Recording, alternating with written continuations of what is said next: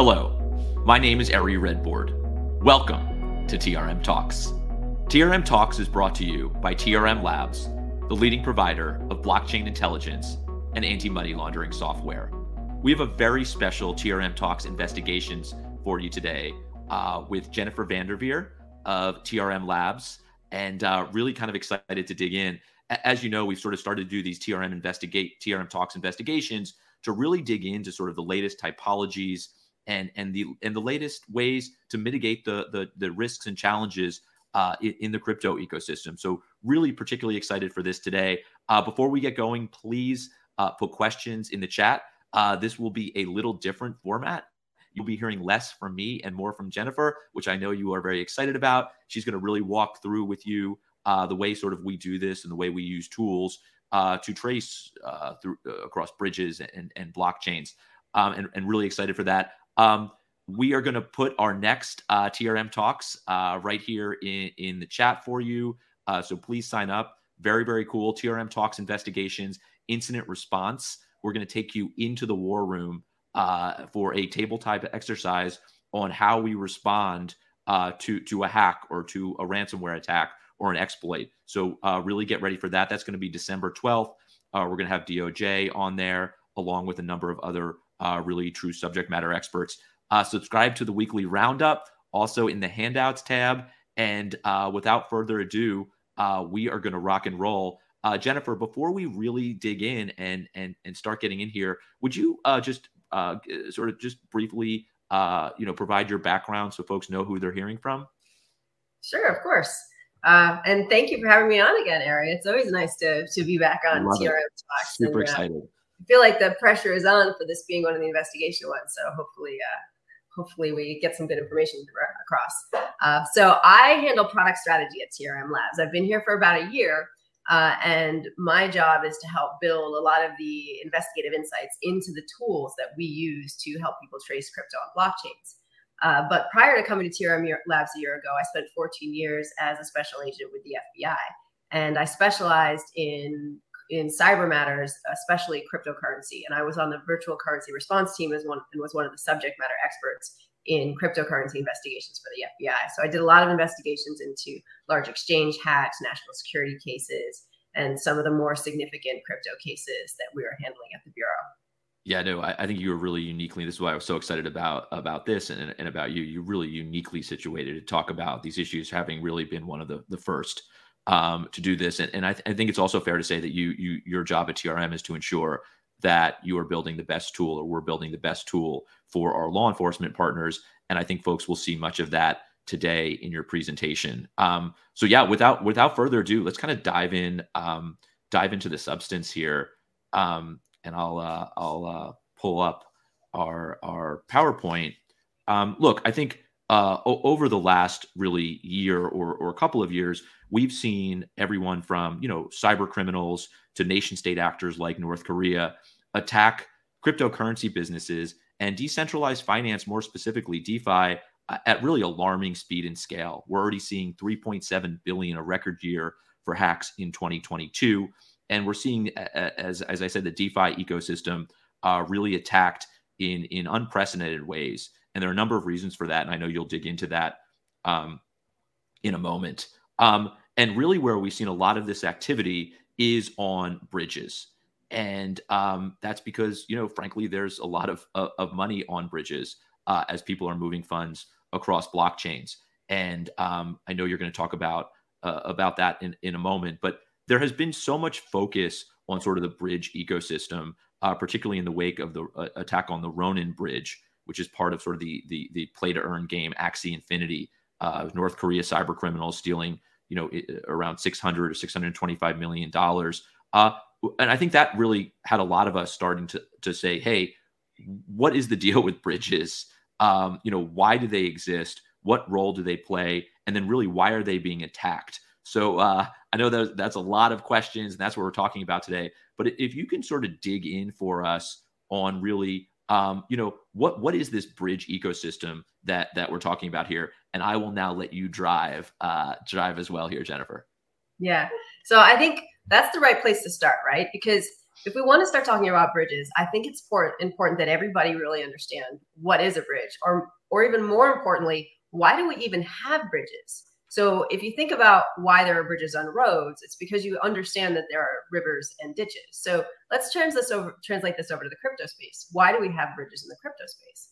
And the reason is it's a multi-chain space. So the cryptocurrency ecosystem is an entire network of blockchains. It's not just one blockchain.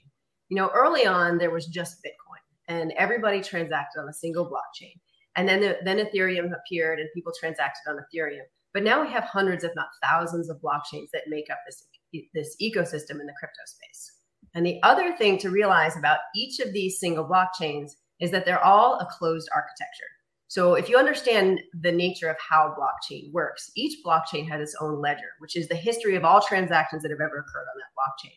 And that ledger only contains the transactions on that single blockchain, which means that you can't get any visibility into what happens on the Ethereum blockchain on the Bitcoin ledger, and vice versa. So because these are completely closed systems and only have records for their own blockchain, they're not to communicate with each other, and they're also not designed to be able to transact across each other. So that is kind of where bridges come in, right? You need to be able to create a system where you can transact across these closed sets of blockchains. And one thing that's really interesting is like just the historic perspective, right? Like, you know, we all started doing this, you in particular, in a Bitcoin only world, right? Bitcoin was synonymous, you know, the asset, you have the blockchain. It was really synonymous with cryptocurrency. And really what we've seen over the last number of years is this proliferation of blockchains and different assets. And I think that sort of one of the reasons that, you know, what really TRM was built in this sort of multi-asset, multi-chain world to ensure that we have sort of that full visibility, which I know we're going to get into a moment today, but it's really just so interesting to see that space evolve from the sort of Bitcoin only world where you now have to cover, you know, you just showed any number of blockchains. I know at TRM, we cover about 27 today and counting, I think, and about 1 million different assets. But this is something that, you know, continues to evolve, but just amazing to see this go from Bitcoin only to really so much of what we have today in the ecosystem. Yeah, and that's absolutely true, Ari.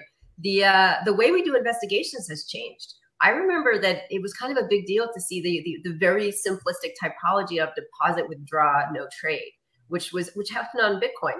An actor would just move their funds into a service and then move them out again without transacting within the service. And that was a way of getting their to break the ledger of Bitcoin itself, because they weren't going to move to another blockchain. They were just going to hop in and out of services on Bitcoin. And that was laundering back in the day.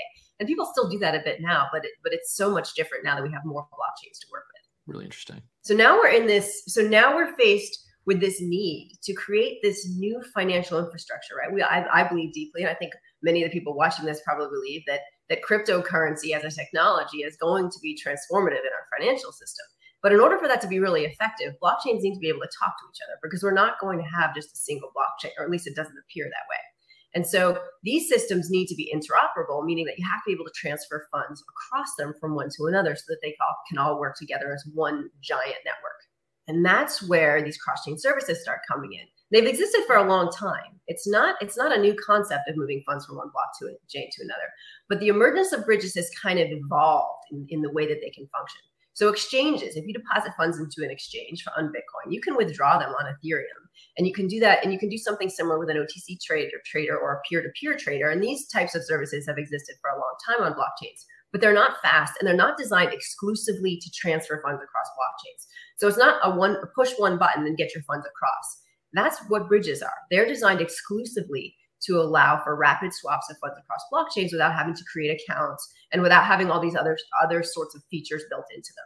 And so, as I just said, bridges, their exclusive purpose is to transfer value and information across blockchains. They don't do anything else but connect these blockchains to each other, so that now the ledgers from one blockchain can transfer value across to the ledger on another blockchain. And when you start to think about bridges, they really come in all different types of shapes and sizes. There's no hard and fast rule of classification, but generally these types of bridges fall into two topologies. One is a centralized bridge, or a trusted bridge, where you deposit your funds into the bridge and a central entity takes kind of custody of the assets. And then there are trustless bridges, which tend to be more in the DeFi space, where smart contracts are designed to allow you to allow the bridges to function, and they swap in a more automatic way.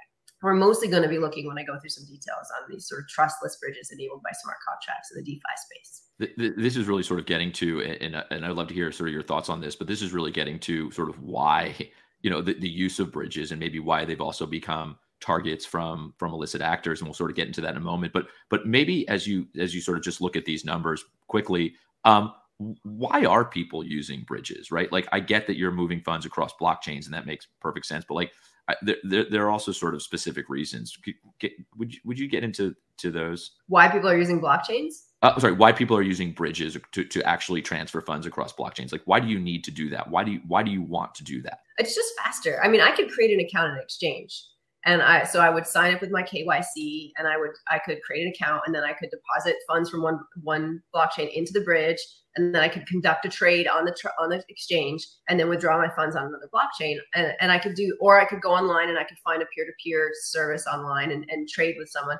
But it's a lot more cumbersome. It's a slower process. If all I really want to do is transfer from one blockchain to another, a bridge is the fastest and the most efficient way of doing that. And why do you want to transfer funds across a bridge? Why do you want to move them from blockchain to blockchain? I mean, there could be a variety of reasons. We'll actually go into some of those in more detail later with a lot of the different pieces. But I mean, if you want to access all of the features of crypto, you may want to be moving from one blockchain to a different one and be able to access different services, different types of coins. And there's all sorts of different things that the blockchains are designed to do. So what we're looking at here is a graph of the total value that is locked in Ethereum bridges over time. And this is really interesting, right? Because you think of a bridge and you think, well, why does it have value, right? It just moves funds from one side to another. It doesn't need to have value. But this gets into sort of how bridges work. The reality is, in order for bridges to function in this space, they actually have a lot of cryptocurrency locked up in them. And if you look here at the peak, which is late 2021 and January 2022, of all these funds locked up in the Ethereum bridges, it peaked at over $25 billion sitting in bridges, just sitting there. And that is a lot of money just sitting on blockchains in these vaults to enable bridges to function. And another interesting thing to see in this graph is that the top purple section is the Ronin bridge. And you see in springtime of 2022, there's a harsh drop off there, and that is actually the Ronin bridge being hacked. You can see the funds drop off drastically right on this chart, and you see over time there's a trend that the value in bridges are dropping. But I think something to also realize about what's happening here is that Ethereum has dropped since the spring of 2022 about 70%.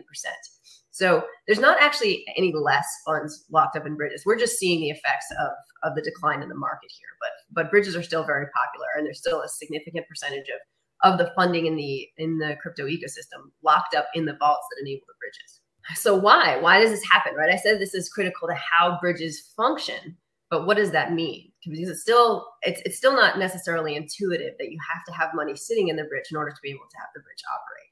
I think the way it's not an easy thing to explain, but I think the way you have to kind of understand it is that let's say that you have a bank, Ari, and I have a bank, and we both are part of the same company, but you're on one side of the river and I'm on the other side of the river. So all the people in your bank on one side who want to transact with you, they have to get money from you, right? Because they can't get money from me because I'm on the other side of the river with my bank. But we both bank with the same business. So if my friend wants to send money to his friend on your side, he would give me money and say, okay, I've deposited in TRM Bank, Jennifer, over here, and I put it in my vault. And then I yell across the river to you, Ari, hey, okay, $10 was just put in over here. So will you please, when this guy's friend comes to the other side of the river, will you please give him $10? And you're going to take $10 out of your vault on your side of the river and hand it to the guy when he shows up, because we're part of the same organization. But that $10 never actually crossed the chain. It was just a transfer of value by me screaming across the river saying someone deposited in and you can withdraw out. So what I'm showing on this chart here on the screen is exactly the same thing. You have Bitcoin on the left and you have a vault. When someone wants to transfer funds over from Bitcoin to Ethereum, they deposit funds into the vault on the Bitcoin blockchain, and then an equivalent amount of value is removed from another vault on the Ethereum blockchain. So these vaults have to be have to be filled with funds to be able to enable these swaps, which is why the funds get stored there so that they can enable the swaps back and forth. That is probably the best explanation of why there's so much money on bridges that I have heard. Thank you for that. It's like I said, it's not intuitive, but if people are swapping fast, you always need the bridges to have liquidity, and so they get all those funds are in liquidity pools.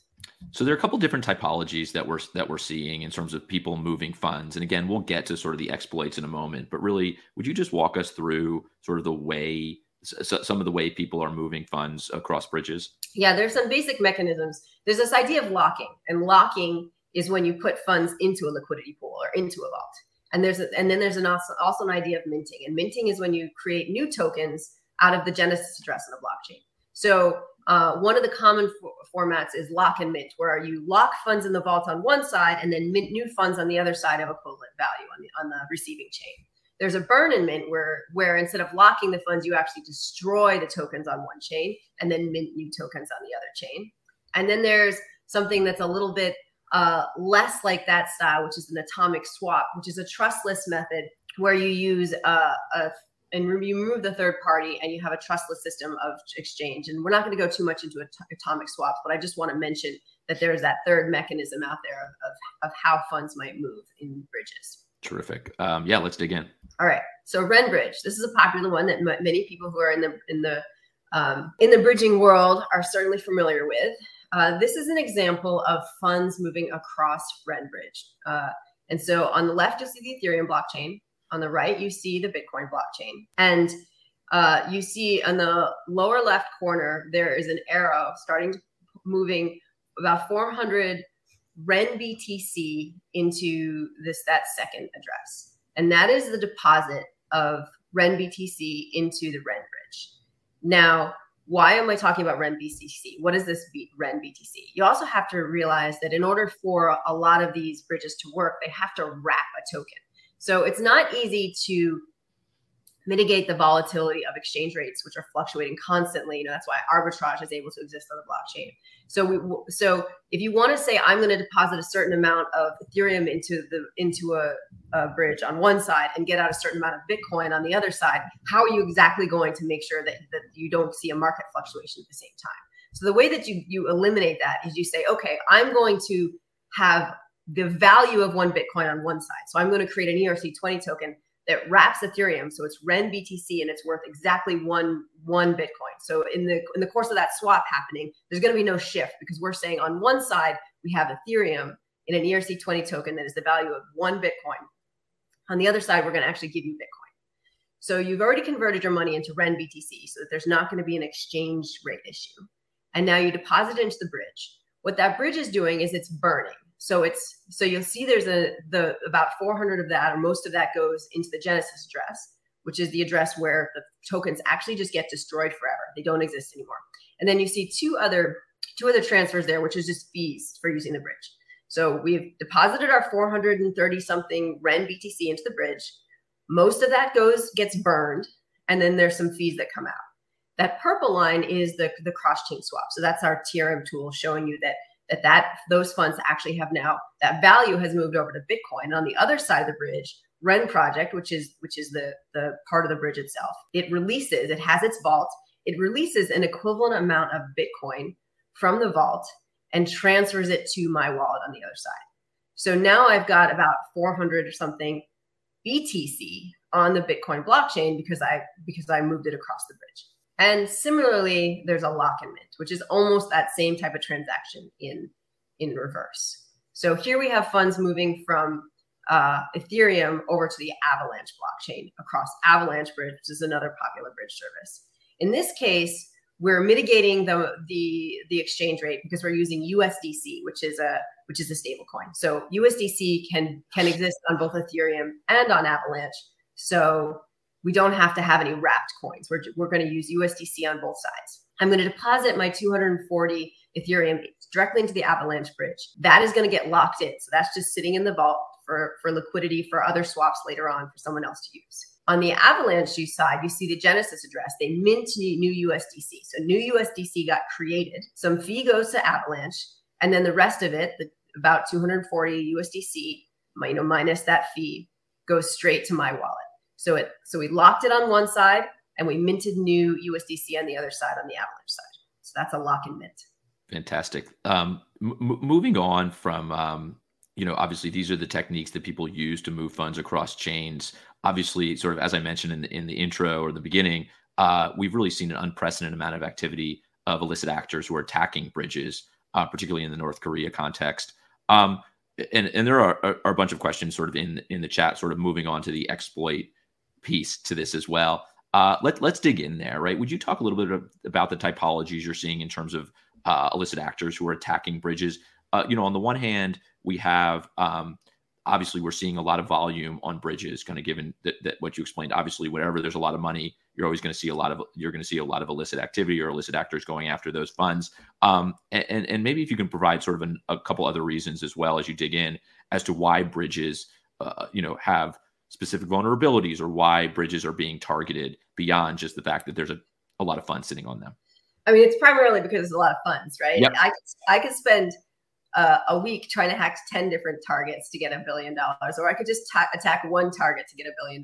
And it's just more efficient to attack the places with the most money. So don't attack the ATMs, go for the bank. So here's an example. So you mentioned it a few times, but Ronin Bridge, right? This was the largest bridge hack we've seen so far. Even $600 million, we haven't surpassed it with the dozen or so hacks since then, or maybe 6 or 7 hacks since then. So 600 million stolen from Ronin Bridge in March of this year. This particular bridge was hacked by a private key compromise, which is actually not the most popular method of targeting a bridge, but each bridge is controlled. Well, the addresses on the bridge are controlled by the keys, just like the rest of the blockchain works. And in the case of I'm sorry, I think you're going there, but talk us through that, right? Like, so, because I do think that is part of this, right? The security or lack thereof of some of these bridges. And there is a good question around sort of like, are bridges any less or more secure than native tokens being staked? Walk us through like sort of what was the private key compromise here, and then what are other ways in which we're seeing compromises in sort of the bridge ecosystem? Yeah, so bridges are being targeted in a few ways, right? You can target the contract itself, which is the code that controls the bridge. So in the DeFi space, everything is automated by the smart contract. So you can attack. So if that contract has a vulnerability and an attacker can find the vulnerability in the code, then they could exploit that and potentially force the bridge to release some of the funds. You can target the keys. In this case, actually the keys that run the bridge. So owners can control the bridge by having access to the keys. In this case, Ronin Bridge had 9 keys, so they needed a majority of keys in order to be able to execute certain types of transactions on the bridge. The attackers were actually able to get a hold of 5 of those 9 keys. So they just took the money. It was like getting the keys to the vault. They just took the money out of the bridge because they had valid access because they had compromised those keys. And then there's a third way that we're seeing these hacks occur, and that's just attacking the infrastructure. So it's a traditional cyber type attack where you're targeting the infrastructure around the bridge and trying to do things like create phishing web pages or other things to create vulnerabilities in the bridge. So if you look at the attacks in 2022, there's been a dozen of them, a dozen major ones anyway, and of those, the majority of both the number and in volume have been smart contract exploits. So it really seems to be most effective for the attackers these days to just find vulnerabilities in these smart contracts that are running the bridges. The second most popular is a private key compromise. So stealing the keys to the bridge itself. And then third are these less common infrastructure attacks where they're actually using a traditional cyber mechanism to target sort of the things that are around the bridge that it's running on, like DNS or something like that. We're going to dig into sort of the way we trace and track, right? Because that's sort of the nature of what we do at TRM. But sort of just before we get there, is it fair to say that this starts with really hardening cyber defenses? It seems like all 3 of these different typologies all actually involve ways we could potentially harden cyber from improve the code, infrastructure attack. That's like classic North Korea, right?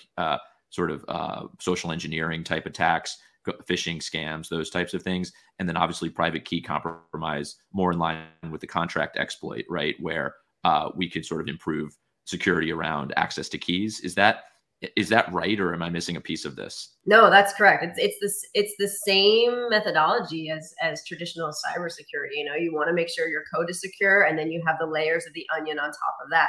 So you protect your code. You have to deal with the human factor and make sure you're protecting against phishing. You want to be protecting the infrastructure and the systems that you're building your bridge on, and you're hosting your websites on, and all the mechanisms around the bridge, because most people are not accessing the raw ledgers of the blockchain. They're actually using wallets to connect to it. They're using browsers. So all of these layers have to be protected in order to make sure that the bridge is going to operate securely. And one quick question that just comes directly from the chat, I'm trying to sort of answer as they come through. There's some good ones.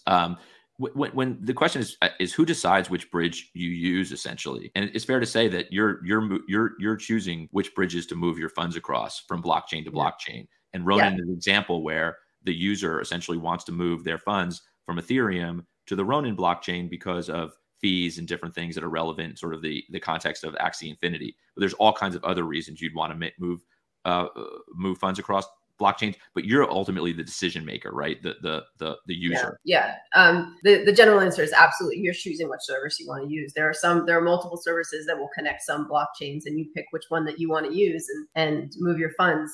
There may be a slight exception. There are some like 1inch type services out there, which is a DeFi aggregator. And there are also bridge aggregators that you can use their service and they'll pick the cheapest bridge for you. But those are rare, much more rare. And the reality is most people are using just a bridge. They pick a bridge and they move across it. Terrific, really helpful.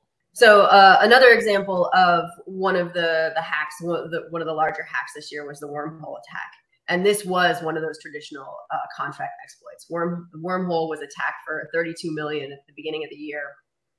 Most of the funds were stolen on the Solana blockchain, and then they were bridged over to the Ethereum blockchain. But this was just a traditional hack of a compromise of the contract that ran the bridge itself.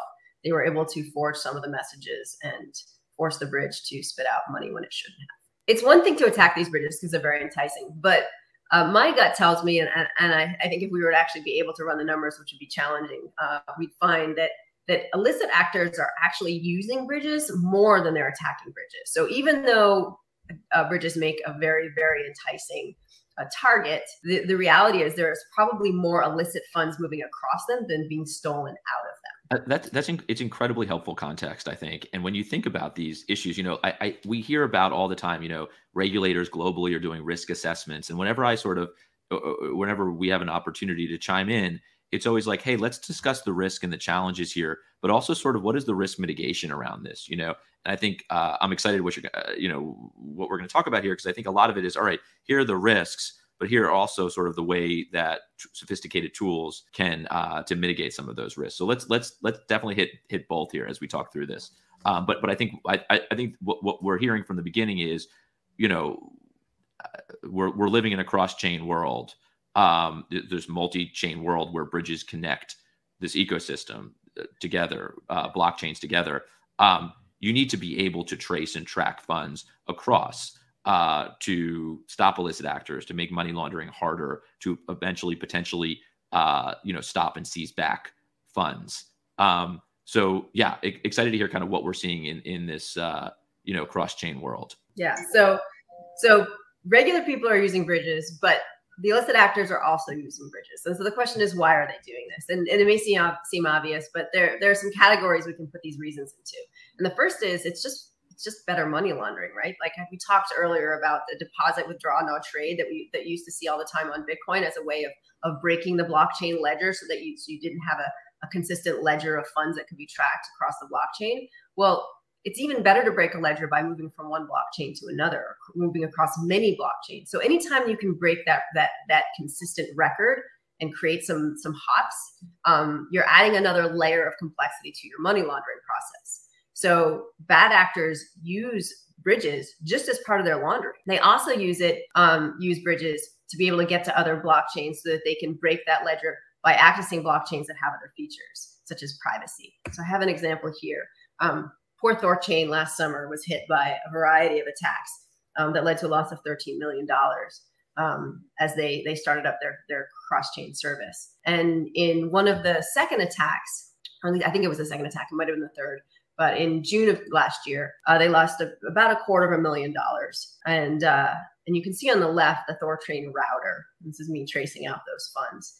and there are some transactions coming out of this wallet, and those are the thefts, and to these series of red addresses, which are attacker wallets. So the attackers removed funds from Thorchain, put it in wallets, and then you see a small amount of funds go to that blue dot. And that blue dot is the secret network bridge. And the secret network is an interesting blockchain because it has some privacy features built into it. So there's some encryption built into that blockchain. So in this case, the attackers moved funds off of the Ethereum blockchain, and they moved a small amount of that into secret. And once they were in secret, they were able to move funds in an encrypted fashion using the privacy features, which makes it significantly harder to trace. So that's one of the reasons why one might use that bridge, is to get over to secret network. They could even just pop right back out again, but because there's some privacy in there, it makes it more challenging for the investigators to follow that trail. Yeah, let's dig into this one. I think this is a really interesting one, sort of this idea of stablecoin access, right? For all the reasons we all love stablecoins, stability in a volatile market, easier to transfer, to use. Illicit actors are very much doing the same, right? Sort of wanting to convert funds into stablecoins as quickly as possible. How do bridges enable that? Yeah, so you nailed it right there, right? Like when you look at the markets right now, if you've stolen $1 million worth of funds and you think it's going to take you 3 or 4 months or even a year to effectively launder that fund so you get to a point of cash out. With the markets right now, potentially you could have $2 million by the end, or potentially you could have $100,000 by the end. Not to be flip, but it cuts both ways too. I was thinking the other day about the 4 billion or the 3.6 billion seized in the Bitfinex case. Well, it's worth less than half of what it was. Although when it was seized, it was worth a lot more than it was when it was stolen. Well, exactly right. It wasn't the 7 million that was stolen, but yeah, really just super interesting dynamic, the way the market plays into all of this. Yeah. So illicit actors are incredibly aware of this as well. And so if they want to try to make sure that the funds that they're working very hard to steal out of these bridges or from other places don't fall victim to some of these market fluctuations, they want to move into stablecoin as well. It helps ensure that they're not going to lose a lot of money. So we're seeing some interesting patterns then. So this is an example. I just took a look at Tether, because Tether is one of the more popular stable coins that we see being used. And this is Tether. This graph represents all of the blockchains that Tether rides on, or at least the most popular blockchains that Tether can exist on. And these are the transaction fees for moving funds on those blockchains. So the yellow is Bitcoin. You see Bitcoin. The Bitcoin transaction fees, they've gone up and down. They're significantly more than the fees on any of the other blockchains. The second most is Ethereum, and it's still considerably less than Bitcoin. And then Tron, Celo, and Binance Smart Chain, they're all so negligible that you can't even see them at all on the graph. They're on there, but the fee to move Tether, the transaction fees to move Tether on those blockchains is almost nothing in comparison. So if you take a look towards the right-hand side of the graph, as you get into mid 2020, you see 3 humps. And I want to just call your attention to that, because this here is the volume of Tether on these blockchains. And you see that early on, when it was really just on Bitcoin, all of the volume of Tether existed on Bitcoin. And then as the Bitcoin fees started going up, the transaction fees started going up, the volume of Tether started to shift over into Ethereum, to a point where most Tether was on Ethereum. And then remember those 3 bumps, you can see very similar 3 bumps appearing on Tron. And as those Ethereum transaction fees spiked, we saw spikes in the amount of volume of Tether on Tron, which means that the market was reacting directly to the transaction fee increases on that blockchain and moving their stablecoins over to Tron. And why that matters a lot for illicit actors is because when you are laundering funds, you don't move them once, you don't move them twice, you move it many, many, many times. And every time you move those funds, you are incurring more transaction fees. So you're losing a little bit of what you've stolen. So if you're going to move your funds 100 times to do a complex laundering pattern, you don't want to be paying a large percentage in fees. So we're seeing this trend of illicit funds moving over to Tether on Tron, and it seems to be directly related to these transaction fees. Just incredibly well said. And just to highlight the point, I mean, we're seeing illicit actors sort of do things that any of us would do if we're moving funds on chain, right? Like trying to keep our expensive down, the fees down. And I think this issue of sort of Tether on Tron has become something very real, because it's a place people are moving funds for all the right reasons and potentially the wrong reasons as well. I think it also highlights the real importance of being able to trace and track transactions Tether on Tron, as well, if you're law enforcement or a regulator today. Using tools like TRM. Really interesting to see, we all think of these as just pure obfuscation techniques, the sort of cross-chain moving funds, cross-blockchain, sort of cross-chain swaps. But really, there are other sort of financial reasons as well. Yeah, and when I saw those 3 bumps, I was like, oh, it's not just because they think Tron can't be traced by law enforcement. There's actually like a market force here in play as well. Really well said. Another reason why we see actors moving from one chain to another is simply service availability, especially with the mostly downfall of Tornado Cash at this point, which was one of the only mixers that operated off of Bitcoin. Pretty much every mixer out there now that has any amount of volume in it is on Bitcoin. So if you are an illicit actor and you He's on Ethereum. I'm sorry to correct. It was on Ethereum. No, Tornado is on Ethereum, but all the other mixers are on Bitcoin. Perfect. Yep. Great. Yeah, sorry if I said that backwards. Yeah, so Tornado Cash was on Ethereum. It was one of the only mixers not on Bitcoin. And just about every single other mixer out there is on Bitcoin. So if you're an illicit actor and you really want to use a mixing service, you're likely going to move your funds over to Bitcoin because that is where most of the mixers sit at this day and time. But other services might be something that's appealing to you. There are certain wallets that you use that only support particular coins, and so they might move to another blockchain to be able to access different wallets, or even just different exchanges that don't support one coin or another. They might move to a different blockchain to be able to access various on and off ramps. They want to use payment processors or services.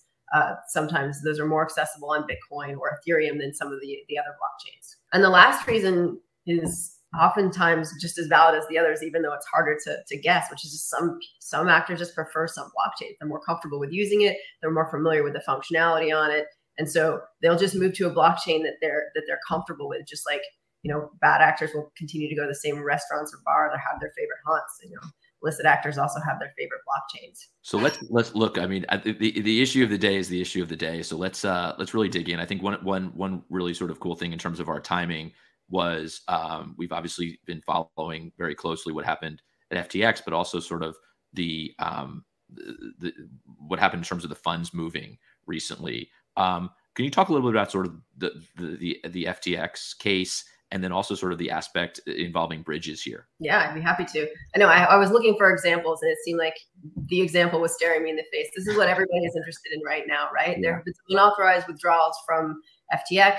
Everybody's got their eyes on these funds. Everybody's trying to figure out where they're going, why they're moving. It is important to note that, like, we've seen a lot of reporting on this, obviously. And I think you do a really good job of labeling this graph here, unauthorized withdrawals, right? We're seeing 300+ million. And, but at the same time, those unauthorized withdrawals were occurring, there were authorized withdrawals. And we have tried to essentially separate that. So we're just seeing the unauthorized activity here. Yeah. And having been on the other side of many investigations, I mean, people on the outside without the access that law enforcement has and without the direct interviews and information are always making some guesses as best they can as to what is going on. But, having reviewed this and starting with, what we believe to be the unauthorized withdrawals, is going to show you kind of what I'm seeing with some of these funds. But terrific. In the end, it will be the investigator and the courts that know exactly what happened. Sure. So we're seeing over 300 million of unauthorized withdrawals from FTX on a variety of blockchains. And the question is, are we seeing bridges? And the answer is, yep, we're seeing some bridges. We're actually seeing a lot of bridges. So in just looking at the first few hops of funds and where they're going on the blockchains, I've counted at least 7 bridges being involved in the transfer of funds associated with these withdrawals. So that is a lot of bridges. This particular actor or group of actors is moving the funds frequently and moving it across chain a lot.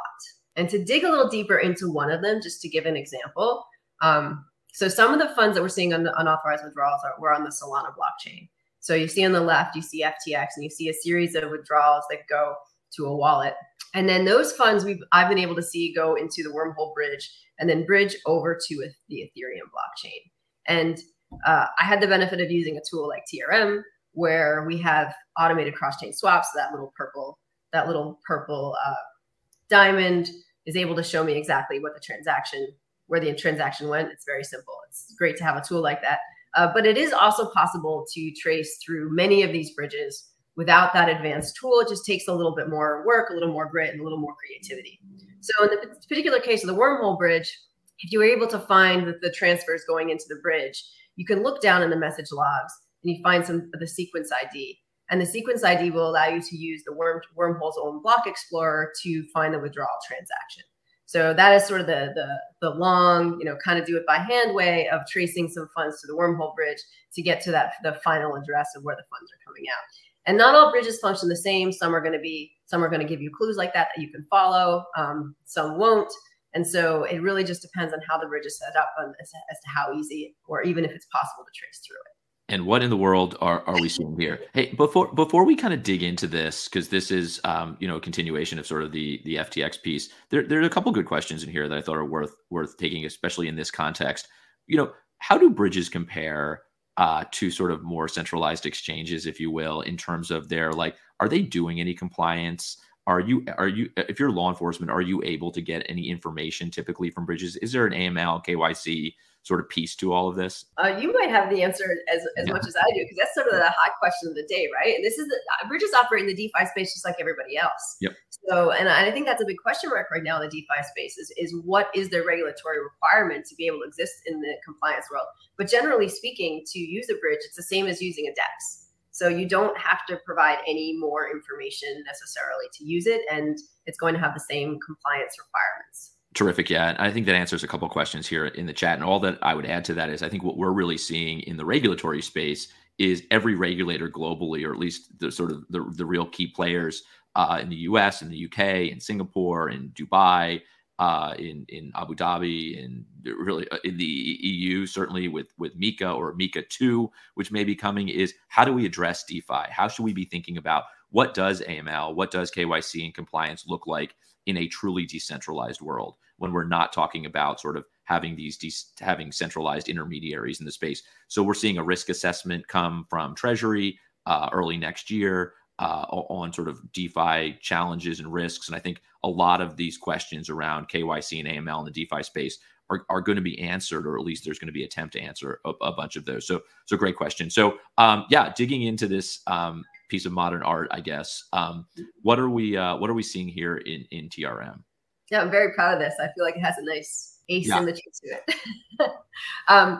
So this is not the entire movement of funds. This is just a small section of early swaps from Binance Smart Chain to Ethereum, and it is deliberately pretty abstract because this is an ongoing investigation. So I just want to give a sense to the people that are watching and listening of how complex cases really can become now that we are in this multi-chain world. So we're not just looking at one in a case like this.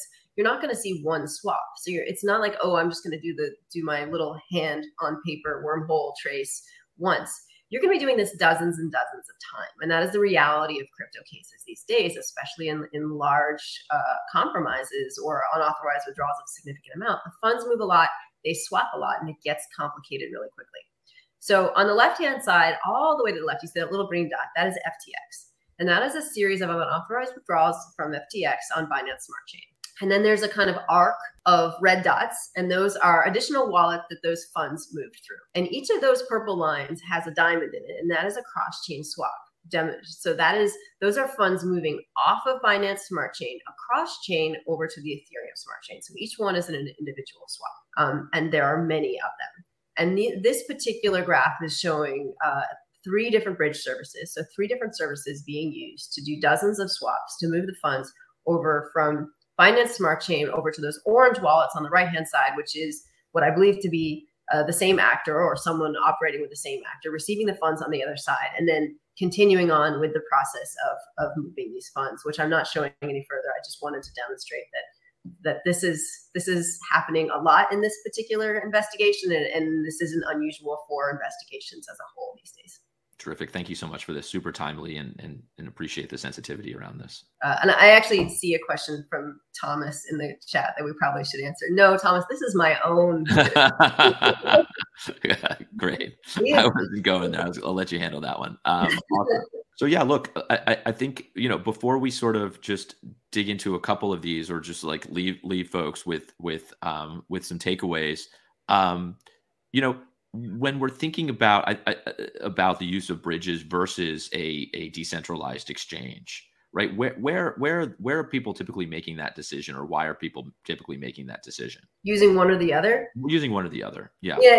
This is actually connects right to a conversation I've had with some of our teams internally about how we even define the difference between a bridge and a decentralized exchange. And I don't know that you entirely can. I mean, we certainly had to draw a line because we needed to label one thing one or another.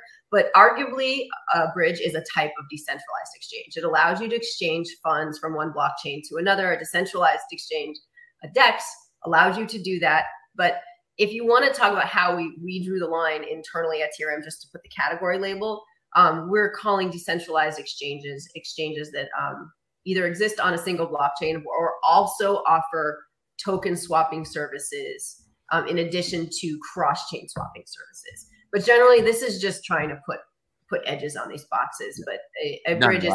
I get it. There's so much in this sort of space, and yeah, and in fact, I think you just answered a ton of questions with that incredibly succinct response there. So yeah, look, I think that I just kind of taking a look at these takeaways. Where you started was so perfect and sort of really building to the exploit piece and really up to date in terms of what we're seeing, in the last few days in FTX. We are seeing this proliferation of blockchains, and we're needing to figure out how do we build this ecosystem where they're connected, where they can speak to themselves, where they can speak to each other. And that's really where that comes in. But again, the same qualities that make crypto such a force for good, right? This ability to move funds quickly, across border at the speed of the internet, to move around, to exchange, certain crypto assets for stable coins, really create vulnerabilities around, a lot of funds are being moved around quickly. And we're seeing these bridges exploited by illicit actors. I mean, where does this all go? Where is this headed? Well, I mean, I don't think we're going to have fewer blockchains anytime soon. So there's going to be more blockchains. The more blockchains we have, there's going to be more bridges. So more blockchains, more bridges, more funds moving for a very long time, I think. And that's great. As blockchains become more connected, the ecosystem itself becomes more robust and more resilient. But exactly as you said, all these pathways and these connections that we build to help make the ecosystem better for everybody can also be exploited by bad actors or used by bad actors, just like infrastructure in any city or in any society. Sure. Yeah. No, and there's a great question to kind of sum some of that up. And I'm not sure it might be a question without an answer, but I think, look, I mean, I think that as the ecosystem grows, we're going to continue to have these discussions around privacy and security. And as we become more and more decentralized, we're going to potentially have less information about, people who are acting on blockchains. But at the same time, we have more visibility on these financial flows to at least try to stop illicit actors or trace and track the flow of funds. So just incredibly interesting moment as we do move into a more and more decentralized world. Jennifer, I am just incredible honor to have you on. I can't think of a better person to discuss really complex issues, but really made them, I think, really accessible to folks. So thank you so much for joining me today on TRM Talks. Well, thanks so much for inviting me. I always enjoy chatting, Gary.